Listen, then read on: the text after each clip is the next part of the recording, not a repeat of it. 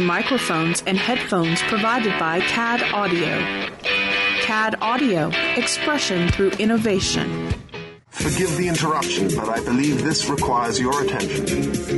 Meanwhile, at the above-ground underwater suborbital volcano lair... This is urgent. We need a response team. We're already putting together the best men.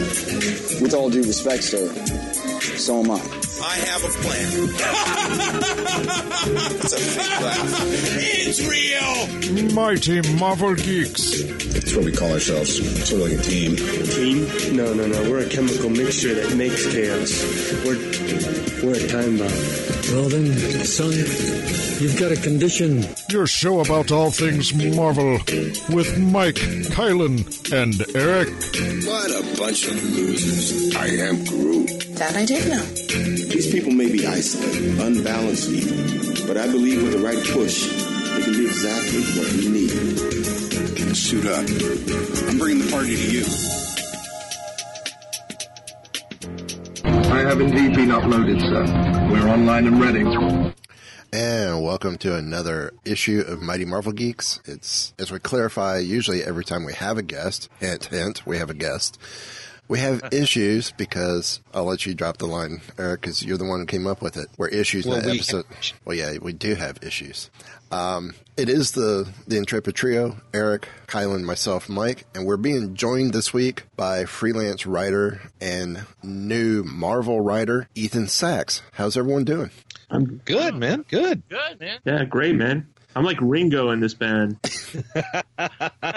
Ringo's the cool one. Yeah. That's true. I mean, so cool that decades later he's still narrating Thomas the Tank Engine, you know? At least you're not Pete Best. That is true. That's very true. So currently, you were saying before show you're doing some freelance work, but slowly moving into becoming a full-time writer at Marvel? Well, I mean, I don't know. At Marvel, I unfortunately I don't have the power to give myself that exclusive deal.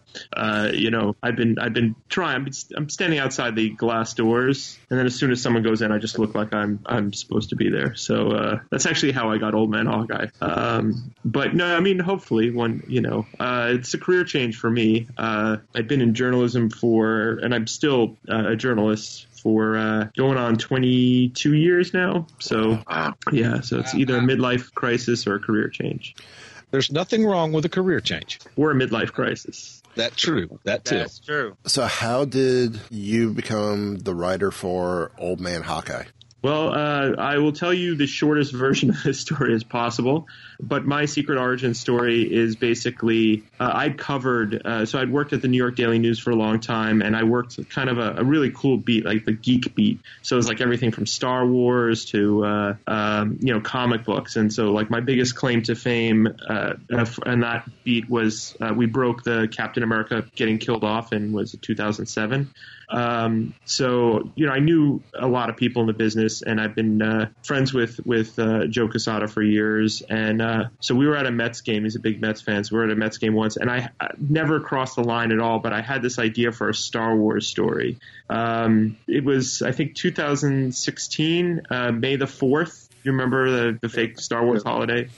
So I had interviewed this actor who had played Greedo, and I asked him, I said, did it bother you that there was this whole generation of fans that didn't know that, or thought that Han shot second? And that, I saw it in the theaters originally, and I knew that was a lie. That was this conspiracy foisted on us. So he said that in the script it said alien shoots first. So basically I had this idea of this like murder investigation into who shot Greedo. And it was sort of a little tongue in cheek, but so we're sitting at this Met game, and I'm like, do you mind if I pitch you this, if I write a spec script, you can use it to curb your dog, whatever you want to do with it. But I have this idea. I'd love to get it on paper. And he kind of humored me. He's like, yeah, sure, whatever. So I wrote it, and he didn't read it for like 4 months. So then eventually he read it, and he actually liked it. So he was not involved day to day in the comics. So he sent it to some people, who were, and they, lo and behold, they actually liked it. And long story short, Lucasfilm liked it less. So it ultimately didn't see the light of day. It's probably the only use anyone got out of it was Joe's dog. But it was enough to sort of get people to say, like, Axel called me and he was like, Axel Alonso at the time, editor-in-chief. He's like, give me a list of characters you think you could write. So I sent a list and, we bandied about some things. I wrote an 8-page story from a Secret Empire, the Brave New World, which is like this anthology series. That was on the Daily Bugle because they figured it'd be safe for me as a journalist to sort of write what I know. And then I got a call from Mark Basso, who's my editor for Old Man Hawkeye, and he was like, hey, we're doing, this was in July, I think.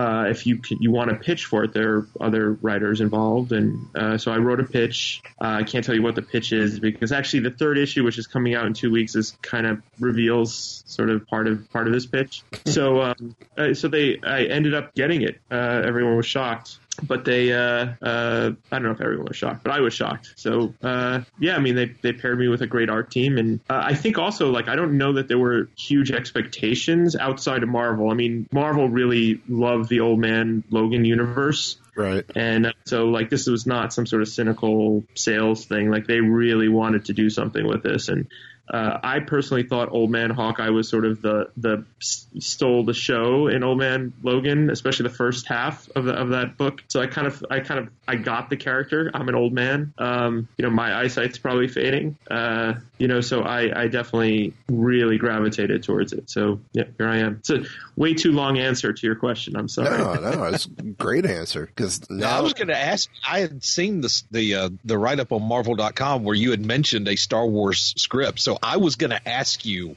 what that pitch entailed anyway. So see, I see no reason why I can't reveal it because it's like I said. I think the only being that got any use of it was Joe's dog, but it was basically like Rashomon with the Greedo shooting. It was essentially like the simple version.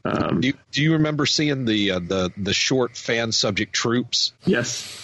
Yes. You ever thought about just taking that script and just trying to do a little fan shoot like that? That would require a lot of skills that I don't have. You could, I don't know that I'd be able to get that. I'm great at filming things with like a giant, thumb. So this is pretty much what it would look like. See, we could update it. Instead of Troops, it could be TCIS. If you want to make the effort to actually film it, I will be the grip or the caterer.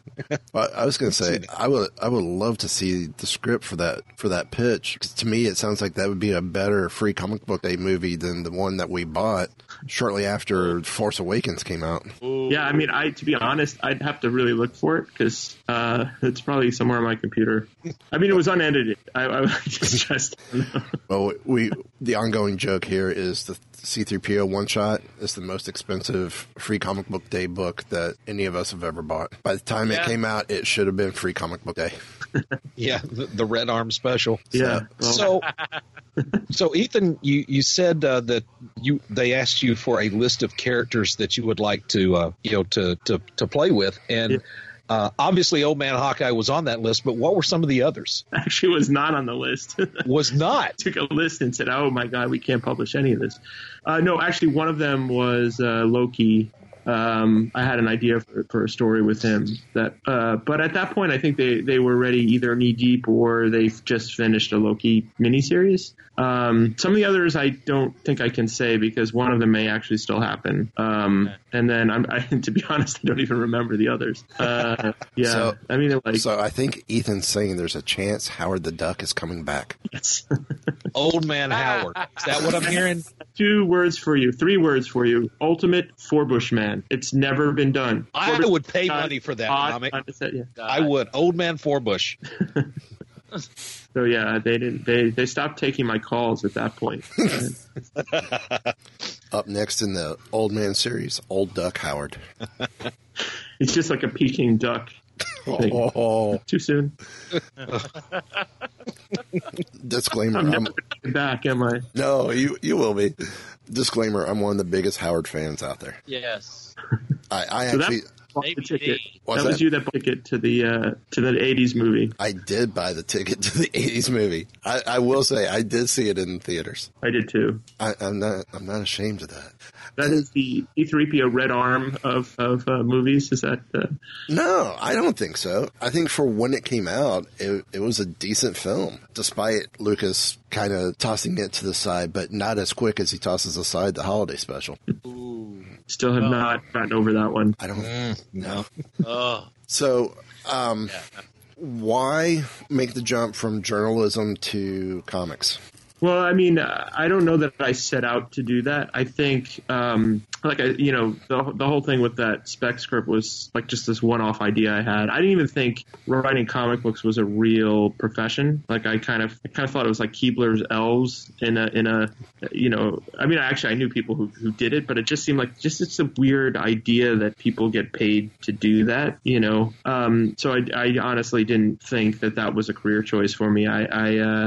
I'd been at this newspaper a long time. Like a lot of media companies, it was struggling a little bit financially. So when the buyout offer came, because I'd been there so long, it was like a nice chunk of change. So I took it rather than, maybe get laid off in a few years. So then I kind of was at a crossroads, and I thought at that point it was kind of aligning with the comic stuff. So I thought, why not give it a chance? I mean, it's still may be just a midlife crisis, as I said before. We'll see.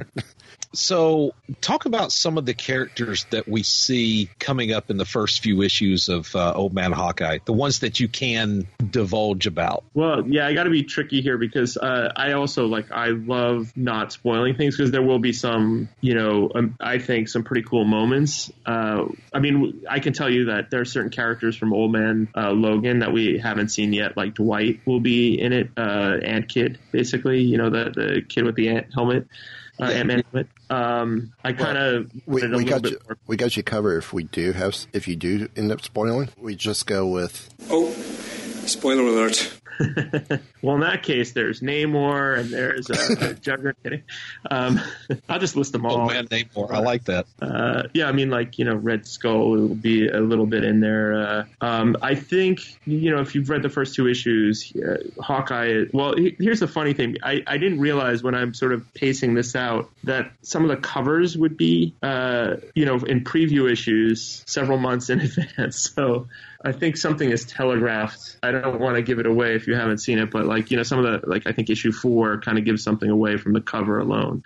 So, but he's got us very specific. The whole plot is pretty straightforward, where he's losing his eyesight. Before he loses his eyesight, he needs this piece of business. He wants to do this piece of business, which is essentially this quest of revenge. And I think if you haven't seen the fourth cover, hopefully some of this comes as or if you haven't seen some of these covers, some people have speculated online, but I kind of feel like the explanation is pretty cool.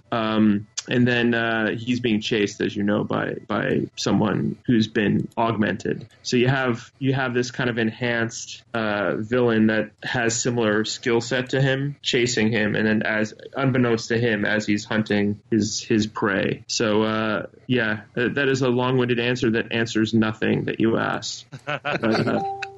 Now, I will say... I can say Dwight. Yeah. Unfortunately, Lucky is probably dead by now, so there's no dog. So that's all I can really tell you. I think there are definitely some people that I kind of enjoyed putting the Wasteland versions, So there are some people we haven't seen in Old Man Logan that I think will be pretty cool. Again, sorry. I'm looking at your interview on Marvel.com, and it mentions the Madrox gang. Yes. I think this is one of the coolest ideas ever, where Madrox, I think, was kind of an underutilized character anyway, just because, well, outside of the Johnson and Strowman run on X Factor, where they put some humor into it, and part of that humor, of course, was doing a parody of They Might Be Giants, but just where he's forming his own gang, and that to me is just it's a crazy idea, but it's crazy good that it works. And it's some of them get killed. Well, we'll just make more. And I originally, when I made my very first pitch, it was going to happen later in the series, and they were going to find a whole village full of them. And it would almost like a Village of the Damned.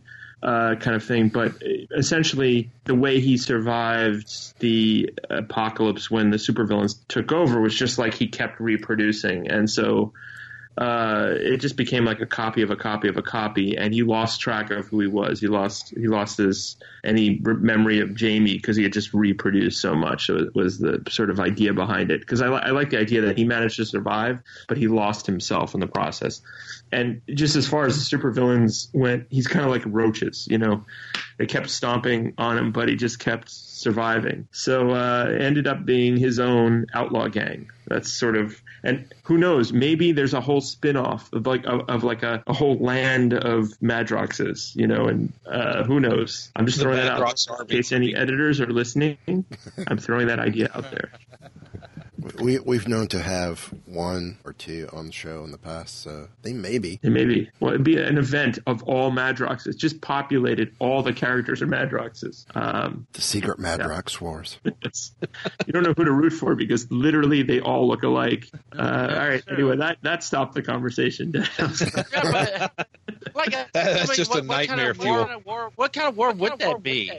I don't know. This is why I'm the Ringo of the four of us right here. Okay, I think you broke me. Sorry. Typical internet. Okay, so it seems also in Old Man Hawkeye you've had a good time putting in little Easter eggs here and there. Yes. What are some of the ones that we might have missed thus far that you're most proud of? It's kind of like the right people will get this and they will love it. This is the stupidest one, I will say. I don't know if it's the best one.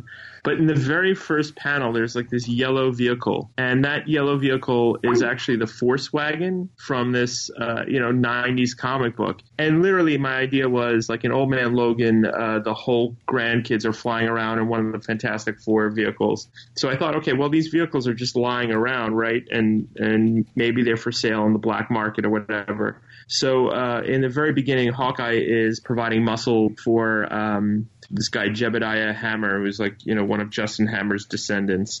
And so they're driving around in this vehicle, and I was like, well, why not? It's the kind of thing where maybe 4 fans who were reading comic books in the 90s might actually recognize it. But I just thought I'd have some fun with it. There's a bunch of stuff like that. There's in the second issue, Ashley's wearing a Angar and the Screamers t-shirt, like with like a punk logo.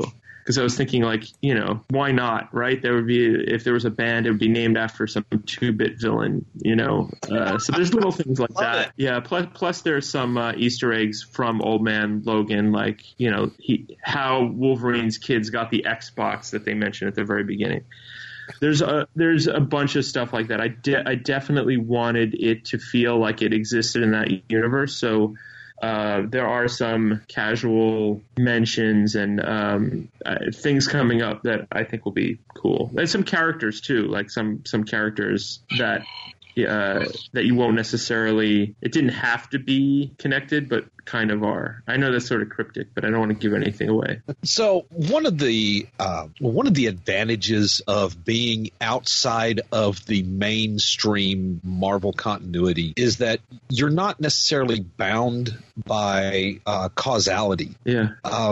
Did they tell you, like, you have free reign to basically cause all the carnage that you want, or how much of a leash did they give you on like killing people off or bringing people in, that sort of thing? Well, I think as long as when I first met with Axel and Mark Basso, one of the things, and I've tried to stick to this, they said is you can bend these characters, but you can't break them. You know what I mean? Like, these characters have to act the way they should based on all this rich history that comes with them. You know what I mean? Like, I think Hawkeye can kill people in this for the right reasons and like the wrong, you know what I mean? But he's not going to shoot an explosive arrow into a bunch of civilians. You know what I mean? Like, that wouldn't be Hawkeye. So like, I have to, within those rules, be true to these characters. Like, they have to have codes. They have to have, but that being said, we know that most of these superheroes are dead at this point, 45 years earlier. So when there's a flashback sequence, I can, kill off some of them in horrible, horrible ways. That was the most depressing. I got to tell you, like, when I was at the Daily News, I interviewed George R.R. Martin when they had the Red Wedding episode of Game of Thrones on. Right. And he told me something that really stuck with me, which was writing that scene was the hardest thing he's ever written because he loved those characters so much and it was so brutal. So what he did is he wrote the whole book, and he left that chapter blank because he knew where he was going to begin and where it was going to end, right? So he could write the rest of the book. But what he did was he wrote that last, and it was just so hard to write. And so I have a similar issue coming up. So it's kind of brutal because I have to kill off a lot of characters that I really liked, kill them off on screen. Obviously we knew that they were dead before, but so that's kind of hard. That's tough. I mean, you see some of that in flashbacks anyway already in the first and second issue, but it's kind of really hard to do as a fan, you know what I mean? But it's going to be a powerful scene, I think, if I don't screw it up, which is always always possible. Are there any characters that you either have brought in or plan to bring in that your editors have just go, really? You want to bring him or her in? It just kind of like grabbed them by surprise. Well, I mean, I have to say, like, the great thing about, I'm not as experienced as a lot of writers out there. And so I have a great editor in Mark Basso. And he has kept me on point. He's pointed out if I pitch something that he really doesn't think will work, he'll explain why. He'll nudge me in the right direction. So there are some things that, that I didn't do upon, further conversation that I'm now glad I didn't do. And I don't know that I want to give any examples on that. They sound stupid in the light of day. But, I had very ambitious ideas that were maybe in the wrong direction, shall we say. Okay. As a writer, sometimes it's hard to know when to let go. You write a scene and no, this isn't right. So you go back and you redo it and you redo it. Do you have a hard time doing that? Do you know when to let go? And even after, are you still rewriting that scene? Well, I think the benefit that the 22 years in journalism, especially at a newspaper, gave me was number one, a fixation on deadlines and like not missing them, and number two, being able to give something to an editor and then walk away from it and like emotionally divorce myself from it. So once I send a script to the editor, if they make changes, I'm not a prima donna about it. I don't go back, you know what I mean? Like, it's done. Like, I'll argue if I strongly disagree with something. I mean, like, I'll make a case for it or whatever, but I do move on to the next thing because I don't miss deadlines. So like with monthly stuff, you have to be on point and kind of move on. So, like, there are certain scenes where maybe I would be like, if I had another shot at it, maybe I would have done this. Or, like, looking at the whole thing 2 issues later, kind of wish I did that scene in 2 slightly differently or a slightly different line. But I've already walked away from it. You know what I mean? Right. So, I think the trickiest thing for me is learning how to do action scenes, specifically like the sort of artist instructions. Because like one of the great pieces of advice I got was like, what's obvious in your head is not necessarily obvious to the artist. So the artist is seeing your script. That's what they're seeing. You know what I mean? So that in that case, if, I have to explain it, I have to do, like one action per panel, not 3 people doing 3 different things, because that's really hard to articulate in the same panel, if that makes any sense. So like, that has been an education for me. So like in some cases I've had to go back and forth a little bit, but ultimately we've gotten there. So who are you partnered with on Old Man Hawkeye? I see what you did there. I'm partnered with a great Italian art team. The artist is Marco Gicchetto. He's a young gun, a Marvel young gun, and the colorist is Andre Motta, I believe, or Mosa. Sorry. So anyway, they're I call them Marco and Andre. That's my secret. But they're fantastic. They're just, I think that was like a great move by Marvel, because you pair a rookie writer with this just amazing art team, and then no one's looking at the story or the dialogue as much, because they're like so fascinated by the art. So no, but hopefully they're looking at the story too. But I think it's been a magical experience for me getting this stuff in my email, my inbox. Like, I've had these sort of back and forth emails, and they're like, it's your story too. And I'm like, yeah, look, I'm the guy who basically said, hey, Michelangelo, you see that ceiling? Can you paint that? And I'll be back, at the end of the day. So that's like my role in the band. But they're the ones actually painting the Sistine Chapel. So what you were saying then was they've been very helpful in helping guide you into more of a comic book writer and into this new realm. Well, it's more like the editor does a lion's share of sort of quarterbacking. So like I think you need to like improve this part here. When the art comes, they're like, can you tweak this? Can you tweak that? But the artist gets the script, and the magic is not just that Marco can draw this amazing art, but that he can he kind of. I'm a former film editor, so like I think cinematically, but he really displays it cinematically. So like the angles he chooses, it makes it that much better. Obviously it's a visual medium. So like to me, the art team is the single most important part of the puzzle. And it's just, they've done an amazing job because it's a tough act to follow. I mean, Steve McNiven he did Old Man Logan looked amazing, and so that's a tough act to follow.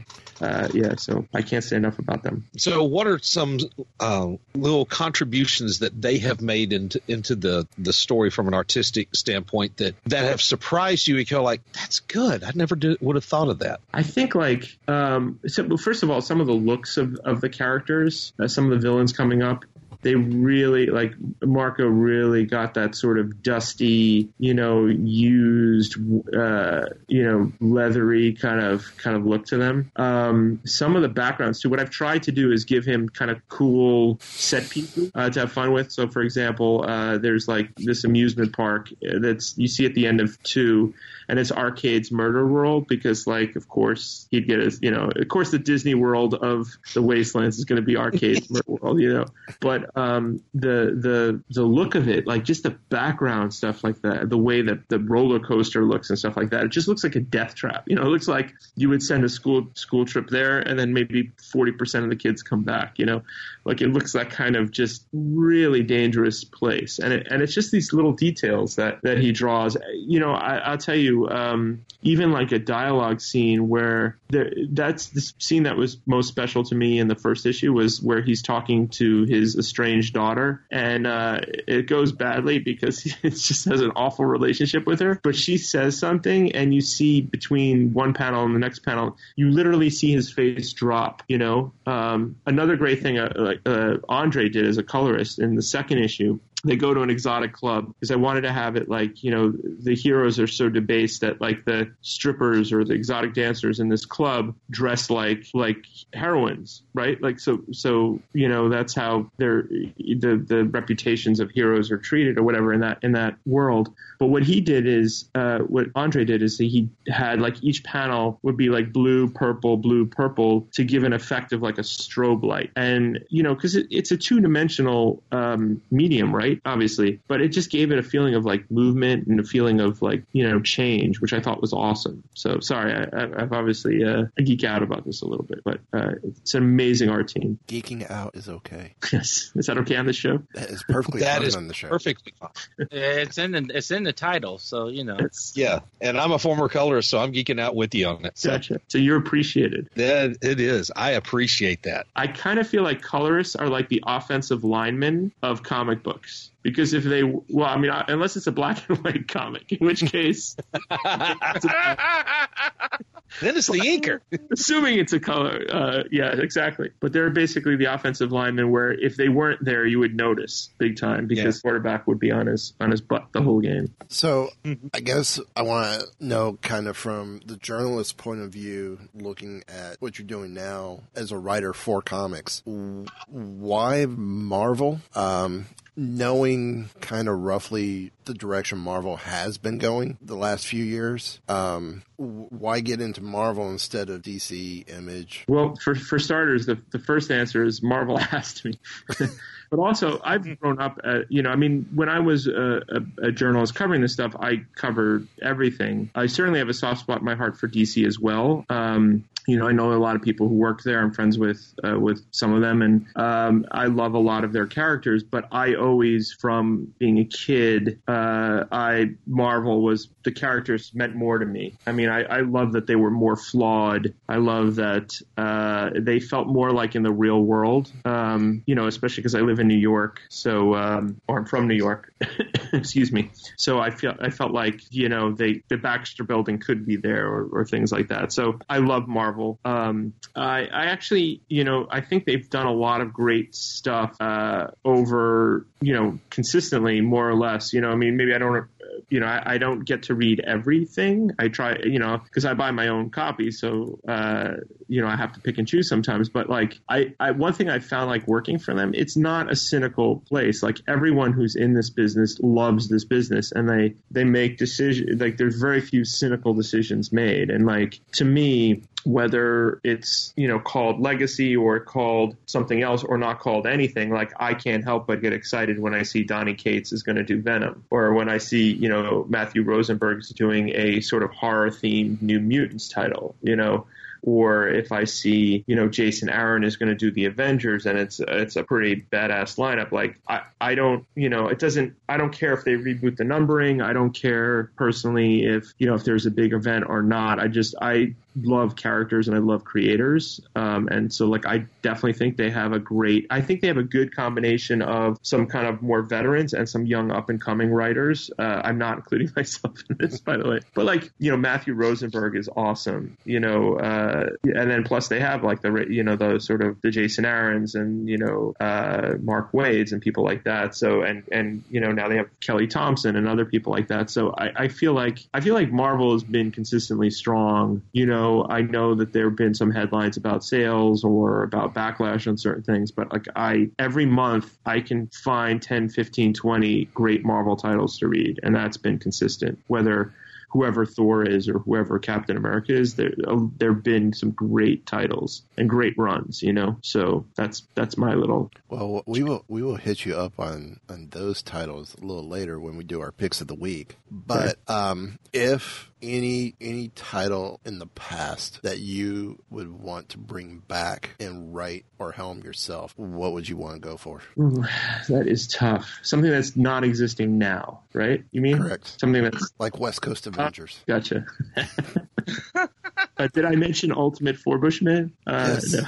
I did mention that. Okay, so that one's out. I kind of feel like just pie in the sky. Like I think something could be really cool, could be done with Blade. I think, I kind of, because I'm so new at this, I don't know. I kind of might feel like some individual books rather than team books might be something that I would gravitate towards first, just because I like to maybe focus on one character or just a small group of characters. Also as a parent of a 14-year-old, they brought back Runaways, but I kind of feel like one thing that is not well done by the comic book industry as a whole is, when I was 12, 13, 11, I was reading comic books regularly, and I feel like a lot of kids maybe see the movies but don't read the comic books, and there's this disconnect between the very young reader stuff and then the regular stuff. So like, I kind of feel like you need to get a new young generation involved, and you get something like Power Pack, for example. Like, that could be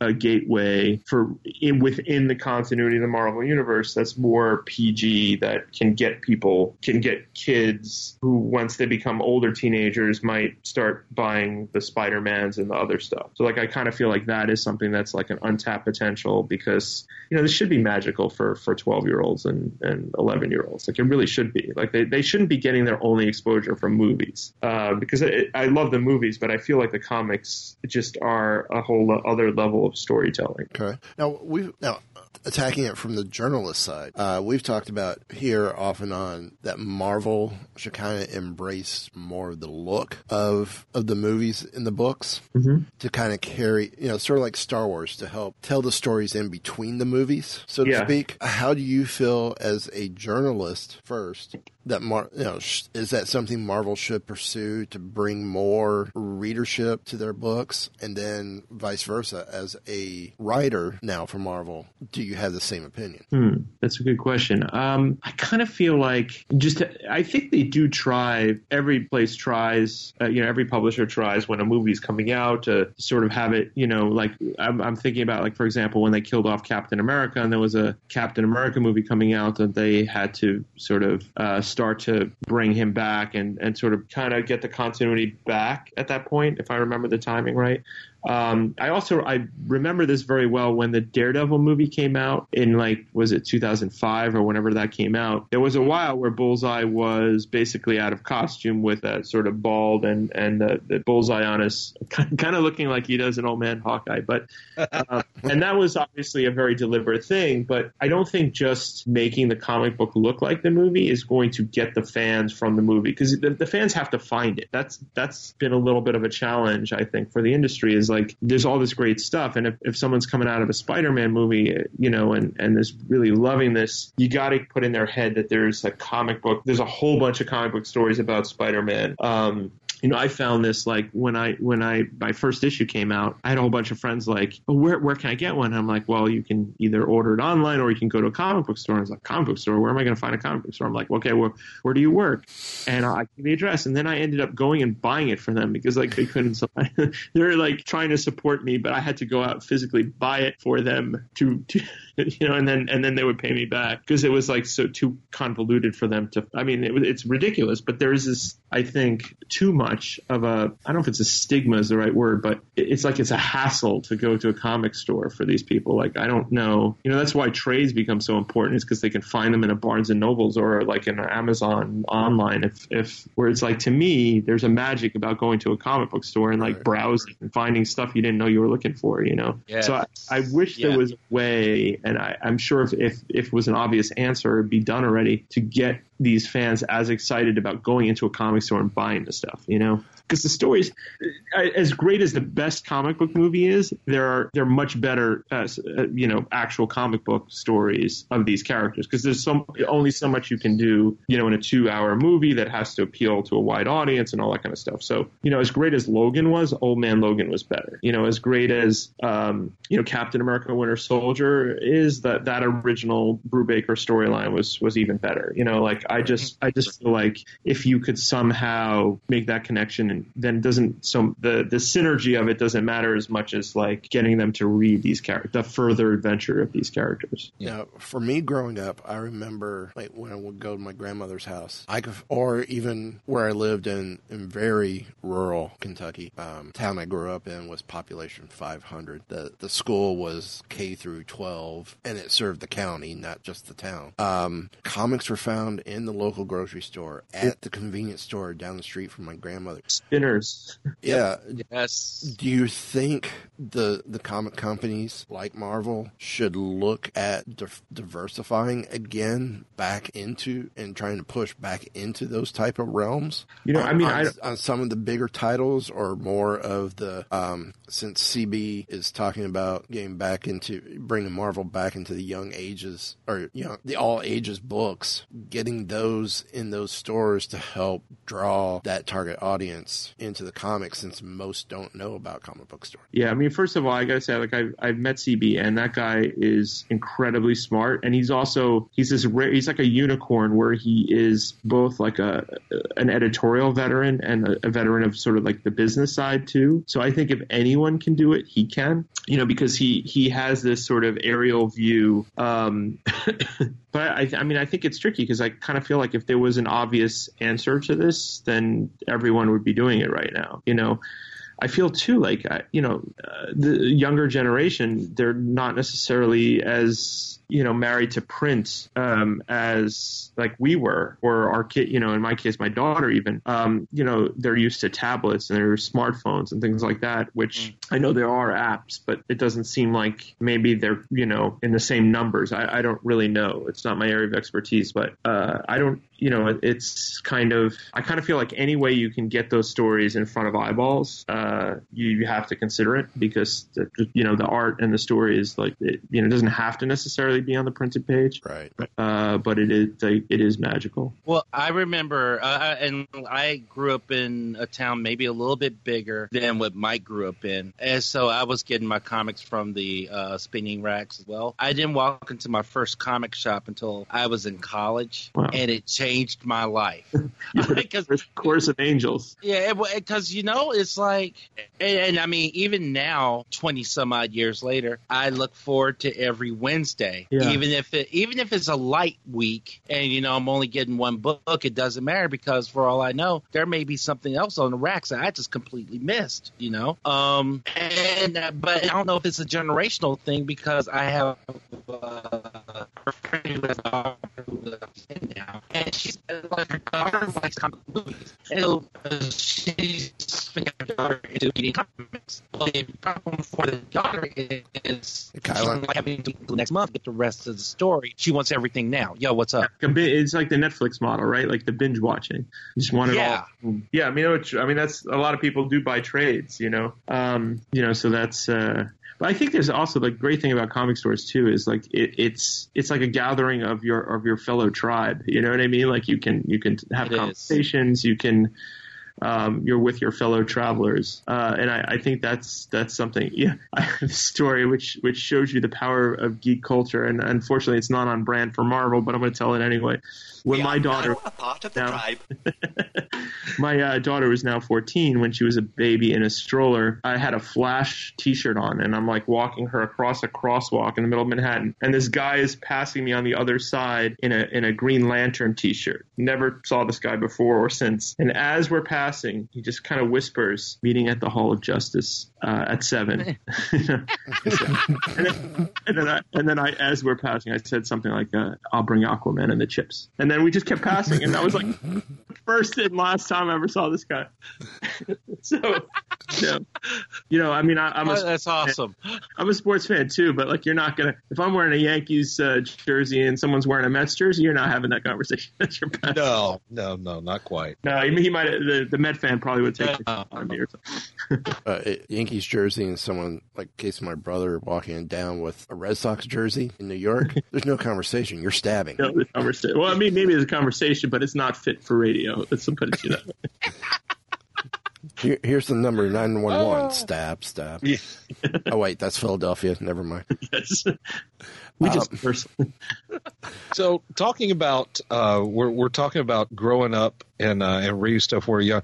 Who were some of the writers and artists that stood out to you as a kid that you remember from way back in the day? Okay, well, so I think the very first comic, and I actually learned how to read, was from Flash comic books in the mid 70s, or maybe even they may have been even reprints that were earlier, because I feel like it might have been a John Broome story, the first one. But later on, I mean, I definitely discovered Marvel a year or two later, and the first cover I really remember strongly. I think it was the Michael Golden Micronauts cover. I think it was issue 20, and it's like a grocery store shelf, and there are these mutant ants attacking the Micronauts, and there's like a cereal box, and on the other side is Ant-Man saying, "I could have sworn I heard something." I mean, that was such an iconic cover to me because it like brought two worlds together. But a few years later, I discovered Claremont and Byrne and on the X-Men, and Frank Miller's Daredevil, and Denny O'Neil's Daredevil too, which I feel like doesn't get enough credit because that was an awesome run. Yeah. I loved Daredevil a lot. I just kind of felt like, my 13-year-old self or whatever just really loved that character. It's one of my favorite characters to this day. Mm-hmm. So those were like sort of the earlier ones. And, I went through, I loved Alan Moore and all that. I kind of was a young teenager at a great time when all the sort of rules were being rewritten in X-Men comics. And so there's a lot of great stuff. And, one of my favorite series is one called Alien Legion, which I love. Like what Chuck Dixon's run on that was just amazing. That's just some of the stuff that I could go on, but those are some of my favorites from my youth. Well, I love, I could give you more current. I love everything Jason Aaron does. I love everything Mark Miller does. Bendis, saying Rosenberg, that guy is, a lot of his. I don't know if you read the Tales of Suspense, which has Winter Soldier with Hawkeye. It's just this great buddy comedy. It's just very, very funny, as well as just a good action comic too. Well, since we're getting close to that time for our picks of the week, what are some of the books that are your must grabs from Marvel this week? In a month. I'm loving the Marvel 2-in-1, which brings back Human Torch and Thing. To be honest, I'm not a big Fantastic Four fan, but I love those two. I kind of felt like the problem I always had with Fantastic Four was really Reed Richards. He could science his way out of everything, so it just really wasn't, I never felt like they were in that much danger. But I feel like the two bumbling idiots of the team having their own book is pretty amazing. And it's funny, it's heartbreaking, it's exciting. We're only one issue into New Mutants, but that looks like it's going to be a really good book. What else? I'm reading a lot of stuff, but I love the Jason Aaron Thor stuff. I whether it's Jane Foster or Thor Odinson, as long as someone has a hammer hitting a frost giant, I'm okay with it. God, what else? There's just so many. I love Iron Fist too. I was talking to Ed Brisson about Iron Fist, and I'm a big kung fu movie fan. And I can tell he loves those 70s Hong Kong flicks, because that book is chock full of that, Straight up. A huge Iron Fist fan right here. I'm right with you. Yeah. Kylan, who was it that we had on when we brought up bringing a pop culture icon into? That was that David Walker? David Walker, yes. Yeah. That was an awesome run. We were trying to convince him he needs to bring Show Nuff from The Last Dragon in. Oh, and I love the Kate Bishop Hawkeye, which just ended. The only thing, I don't think Show Nuff could stand up against Danny. Well, probably not if it's in an Iron Fist book, but if it's in another book, maybe. Leroy could. Maybe. Well, I think we were talking. He needs to be like an ongoing background character. Just a background. Just no background, line. walking in the streets. He's kind of like a walking Easter egg. Maybe you see every now and then Show Nuff. It's like Alfred Hitchcock in his movies, right? Yes. So with those books, is there one that you have definitely said, if all the others are gone, I'm going to be devastated, or I must have this one if money's tight? Daughter has taken everything because that's what daughters do. There's a boyfriend now, which I'm dreading. That moment with my daughter. How old's your daughter? Thankfully, 8. Okay, yeah, my daughter's 14, so it's already almost an issue. But what's that one book? If it comes out, you just tell your daughter no because this book is out. Yeah, I'm sorry. There's no food or rent because I have to get. Well, I'm looking forward to the new Thor, Jason Aaron. I love that whole ridiculous Norse mythology, and I just love the way Jason Aaron writes. So if I had to pick one, that might be the one. Okay. Yeah, I don't want to have to pick one though. But there can only be one. That's true. No, that's Highlander, not Thor. Different kind of mythology there. Yeah, I will buy a Highlander comic book just because then it's poetic, because there was only one and it was a Highlander comic book. There you go. There you go. Well, we do each week where each one of the three of us picks 3 titles for the upcoming New Comic Book Day, and I think we might tab your journalistic side to see how you would rate or judge our picks for the upcoming week. Actually, I'm actually pulling up. I'm trying to figure out what exactly is coming up. I always look at last minute.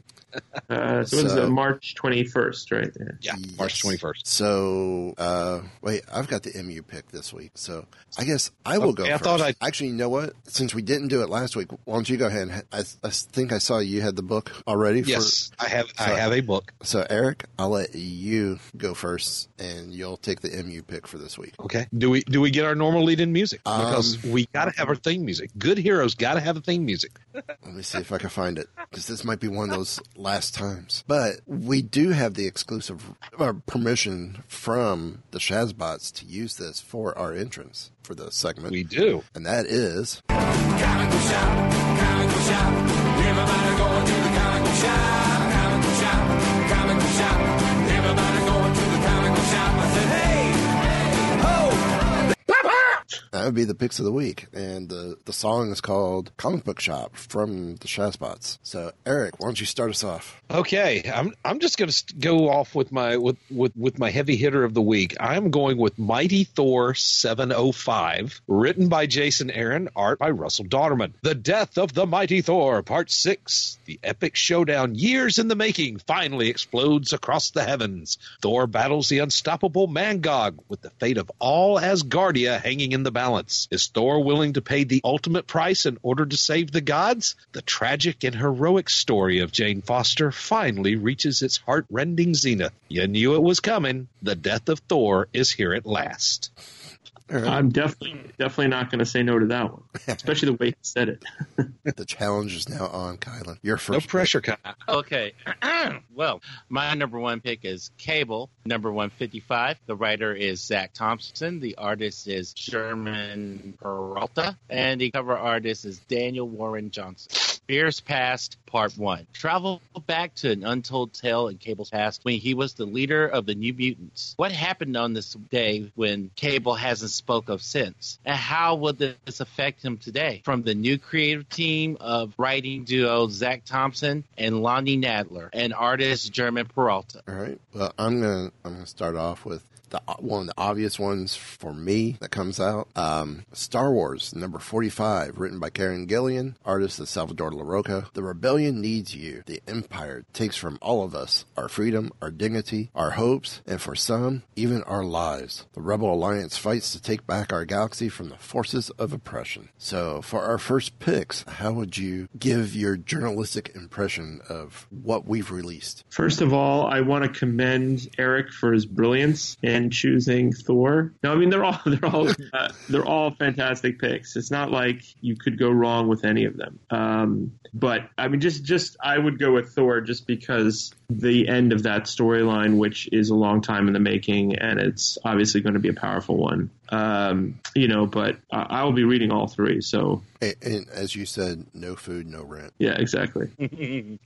So, Eric, your second pick of the week. Okay, my second pick of the week is Doctor Strange Damnation number 3 of 4, written by Donnie Cates, art by Szymon Kuransky. Am I pronouncing that right? I think so. Okay, good. That's the first time for everything.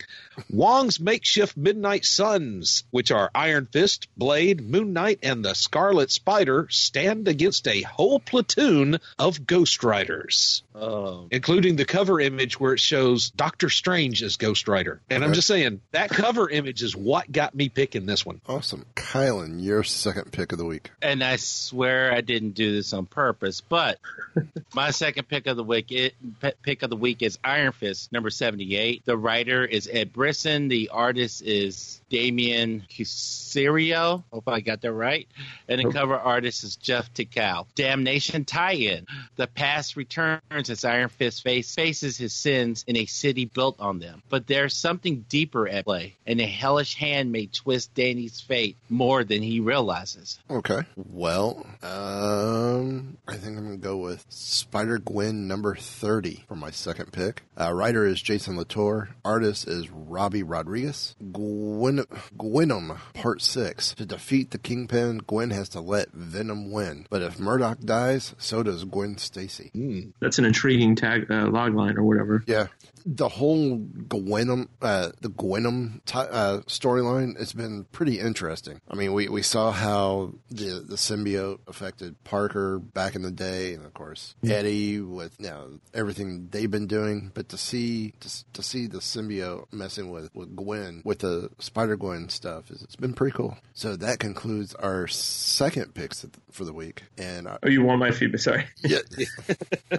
I'm gonna go with Kylan here. Obviously, you knew that. I love Iron Fist. To be honest, I have to catch up on the Doctor Strange Damnation, the Mothership title, because I do read Doctor Strange. I fell behind, so just need to hawk off some of my wife's stuff, and then I will catch up. Hopefully she doesn't listen to this podcast. She's like in the next room. She can hear everything. So. Oh, never mind. One of you have a couch that opens up? Just asking. I have a spare bedroom. How long will it take you to get to Orlando? Calling a cab now, and see you soon. Pull up that Uber app. Yes. There you go. No surge pricing there, is it? A little bit. A lot of comics for that price. So, Eric, hit us off with our final picks of the week. Okay, my third pick of the week is Thanos number 17, written by Donny Cates, art by Jeff Shaw. Thanos wins, part 5. The Silver Surfer strikes.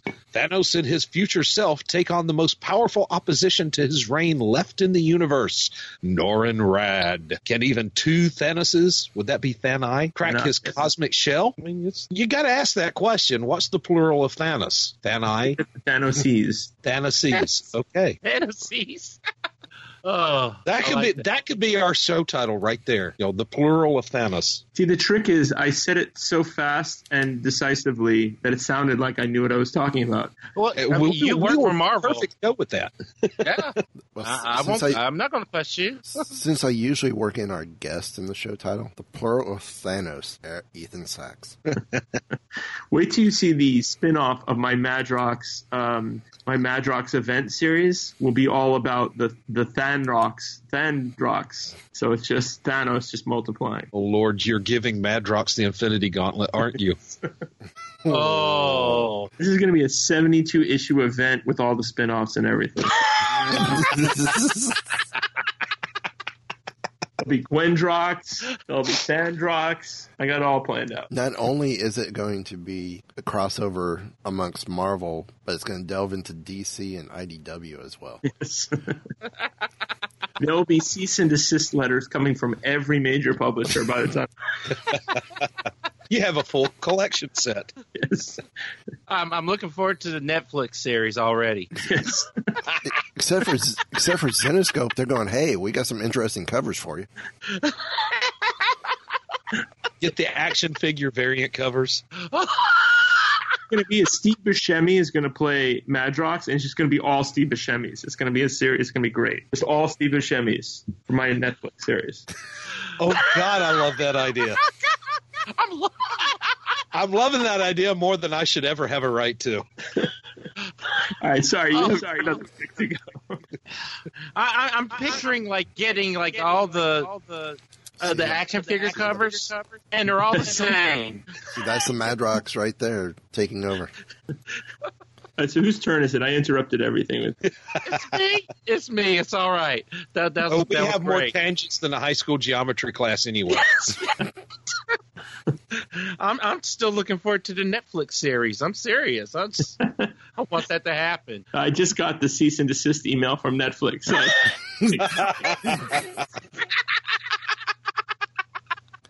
Oh, okay. All right, my pick is Star Wars Poe Dameron number 25. The writer is Charles Soule. The artist is Angel Unzueta. And the cover artist is Phil Noto. It's the end of an era for Poe Dameron. With Resistance and First Order on a collision course and his mission to find Lord Santeca nearly at an end, the force of Poe's destiny draws him on toward an awakening. Sounds good. Yeah. Well, my final pick of the week is Avengers 685. Writer is Al Ewing. Artist is Paco Medina. No Surrender, Part 11. The Avengers weekly epic continues. The Avengers are in the fight for their lives, trying to end the Hulk's rampage. but nothing could stop the unstoppable. And when an Avenger tries or betrays the team, God, if I could read tonight, can the rest of the heroes hope to survive? And the cover from Mark Brooks on this looks amazing. It does. I think you get the win on that round just from the cover alone. Like, that is a pretty. Although I do love my Thanos as well, but I gotta say that's a great cover. But of course, the correct answer was Old Man Hawkeye #2, second printing. See, that's not on our list. There you go. What you need to do is buy 3 copies so that each of you, that it's each of your picks. But that was my shameless plug of the week. It won't happen again. No, it's all. Do it. It's all right. See, I know the list that we pull from. It's not on our list. Oh, really? Okay. Yeah. I mean, it's a second printing, so I really was only joking. But Still, I mean, it made a second printing, so we're not going to complain. Great. Yeah, Yes. no, I'm pretty happy with that. I did not expect that, so I didn't know what to expect, but I'm grateful. So, well, before we get to our Marvel Unlimited pick, just real quick, how's been the reaction to Old Man Hawkeye? My mom said it was okay. No.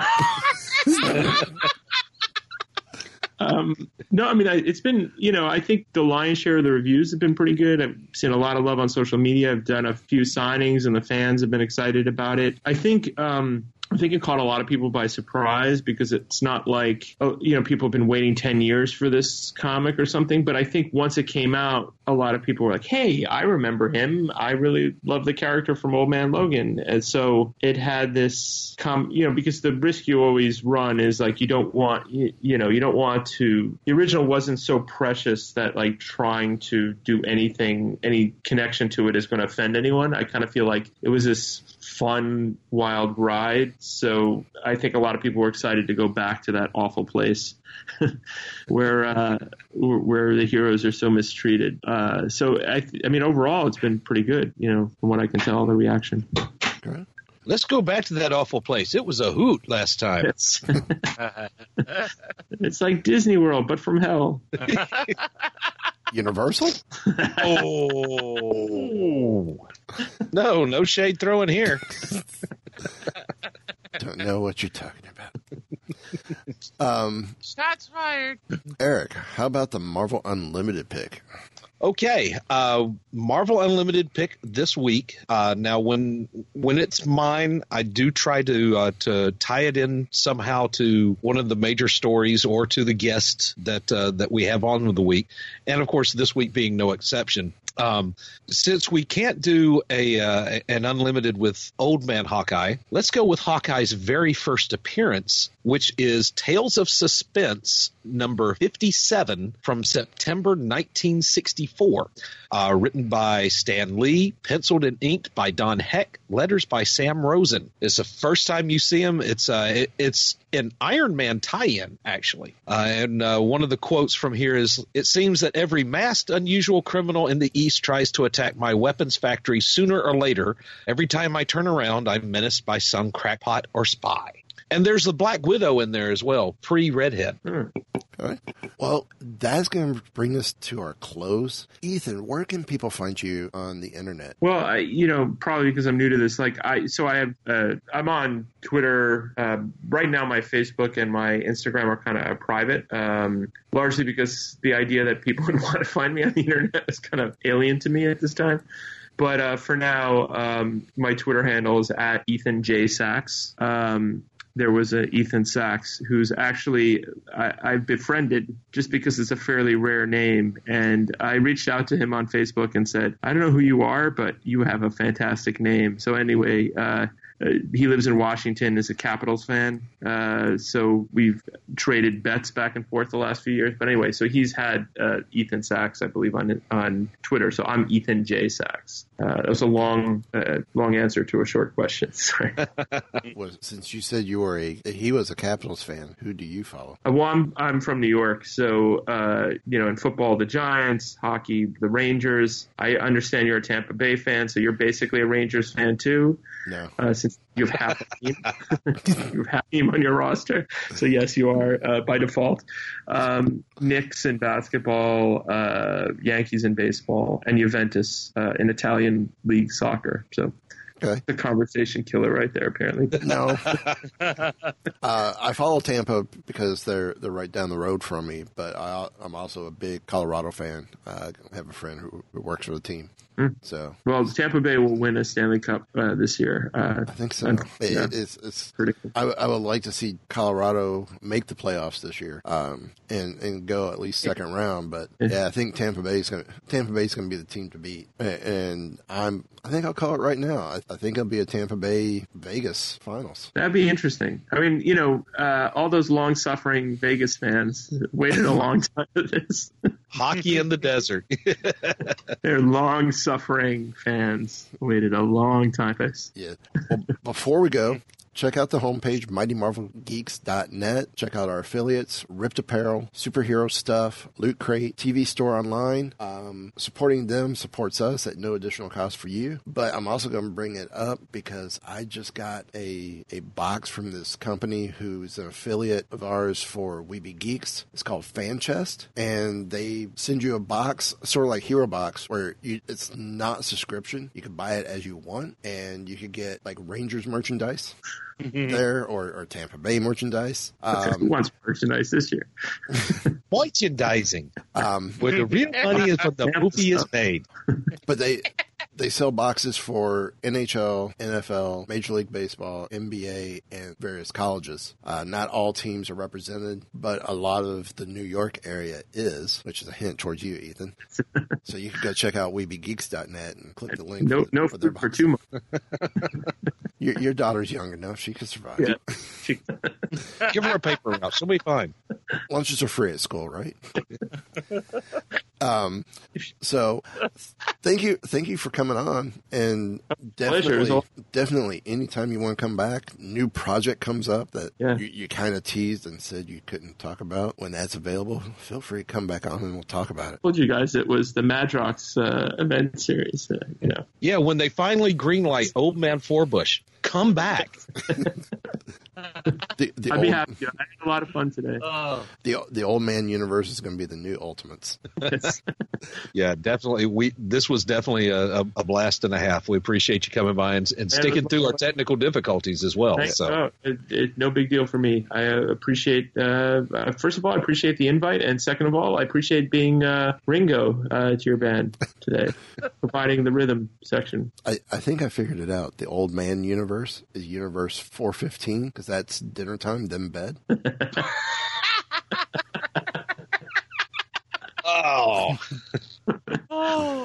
The Old Man Universe brought to you by Ensure. Old Man Universe, happy hour at Denny's. So, again, go check out Ethan on Twitter. Pick up the book, Old Man Hawkeye. Definitely, I have my copies in my whole list that I need to pick up. So, until next time. Sounds good. All wrapped up here, sir. Will there be anything else? Nope, just time to go dark.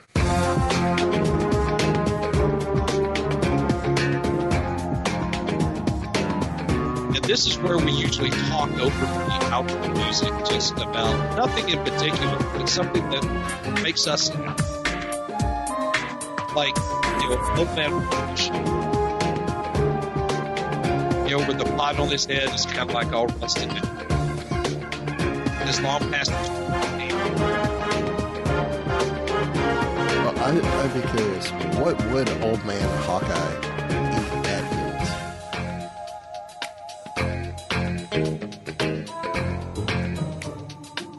Yeah, I got nothing. I don't know. I can hardly hear the music. Sounds like bad.